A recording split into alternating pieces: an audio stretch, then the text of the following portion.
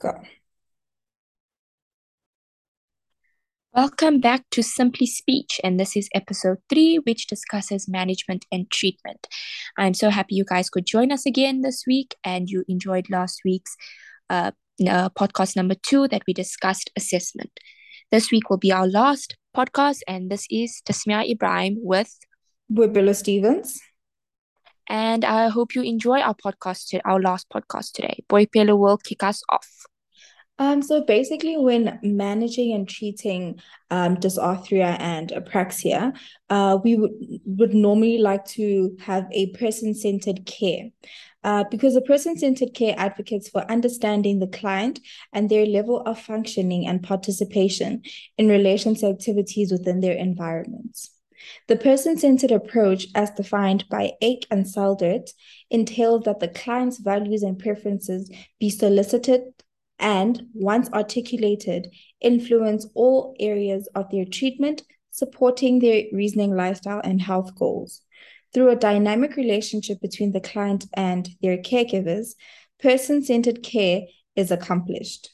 This collaboration informs decision making to the extent that the individual desires. This concept makes it clear that the person-centered care should assist a patient's overall life goals in addition to their health goals. This is consistent with a biopsychosocial perspective, which takes a comprehensive and multifaceted approach to a person's holistic health care. So, um, when we look at rehabilitation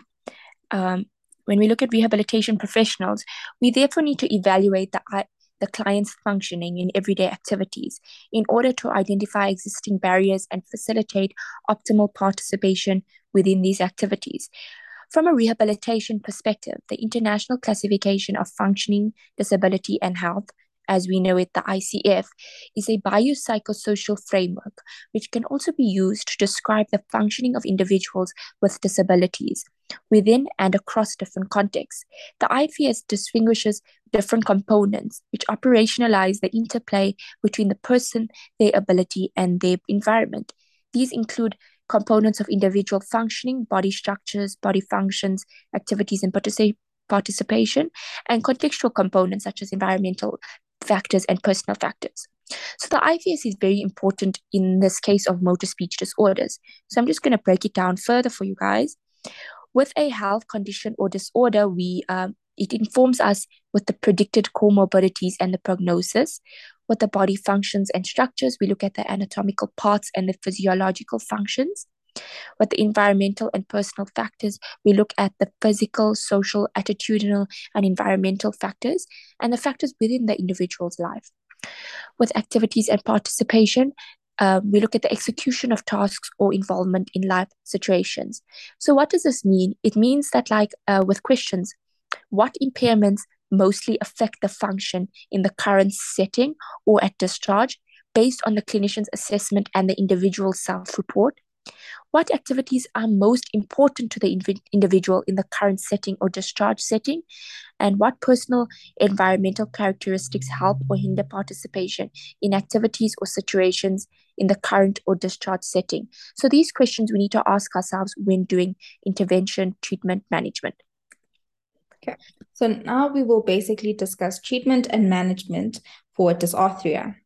So the SLP uses examination results to decide on the best behavioral or augmentative aids and services, such as AAC, such as hand gestures or cues, to promote communication and increase the speaker's intelligibility, comprehensibility, and effectiveness.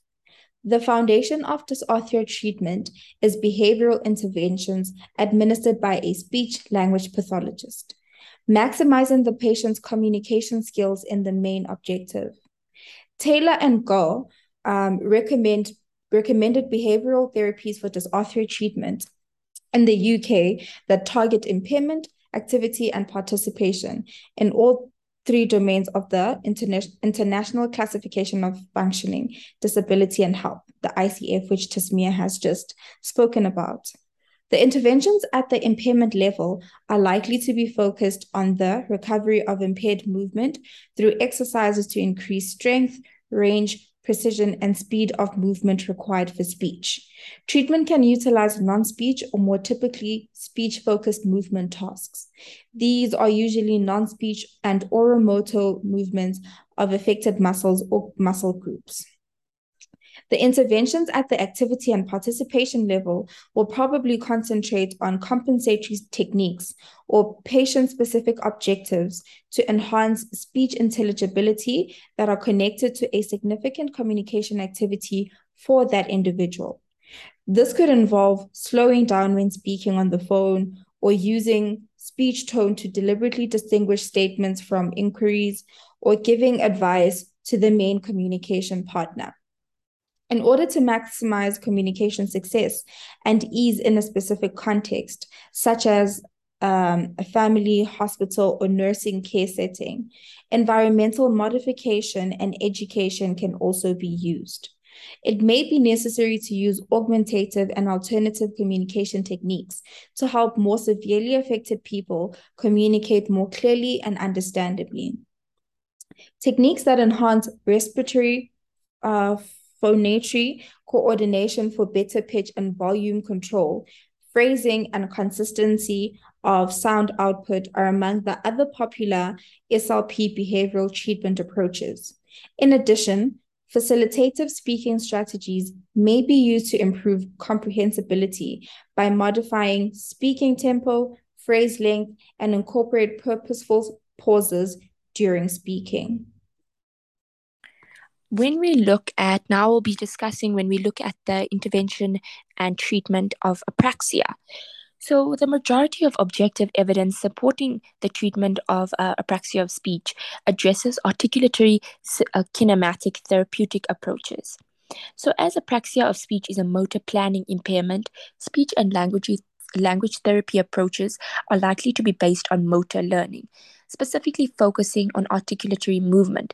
However, in more severe cases of individuals that also have aphasia, approaches will be broader in order to maximize functional communication. For example, combining treatments for aphasia and introducing alternative and augmentative means of communication, as Boipelo has discussed previously. Okay. So now we will discuss some of the approaches used for treating and managing apraxia. The first one is motoric practice. It is a key element of the majority of articulatory kinematic therapeutic trials and has been, so it's one of those. So repeated practice is seen as a crucial component of treatment. Findings from the literature of limb motor learning by Schmidt and Lee, which have been recently extended to speech learning or relearning, and the concepts of experience-dependent neuroplasticity involving rehabilitation after stroke or brain injury have been used to support this. The next one is modeling repetition. It is a common element as well of the articulatory kinematic therapy approach. Integral stimulation is an alternative where the patient is told to, example, see me or listen to me or say it with me.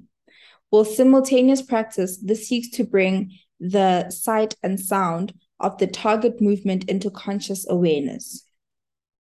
The next one is articulatory cueing. This technique increases awareness and actualization of articulatory postures and or movements. It focuses on the what, how, and when of speech production. For example, the place of articulation, voicing, and manner of articulation.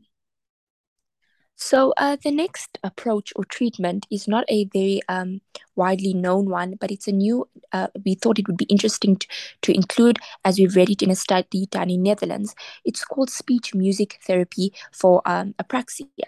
So various therapy programs use musical elements to improve speech production.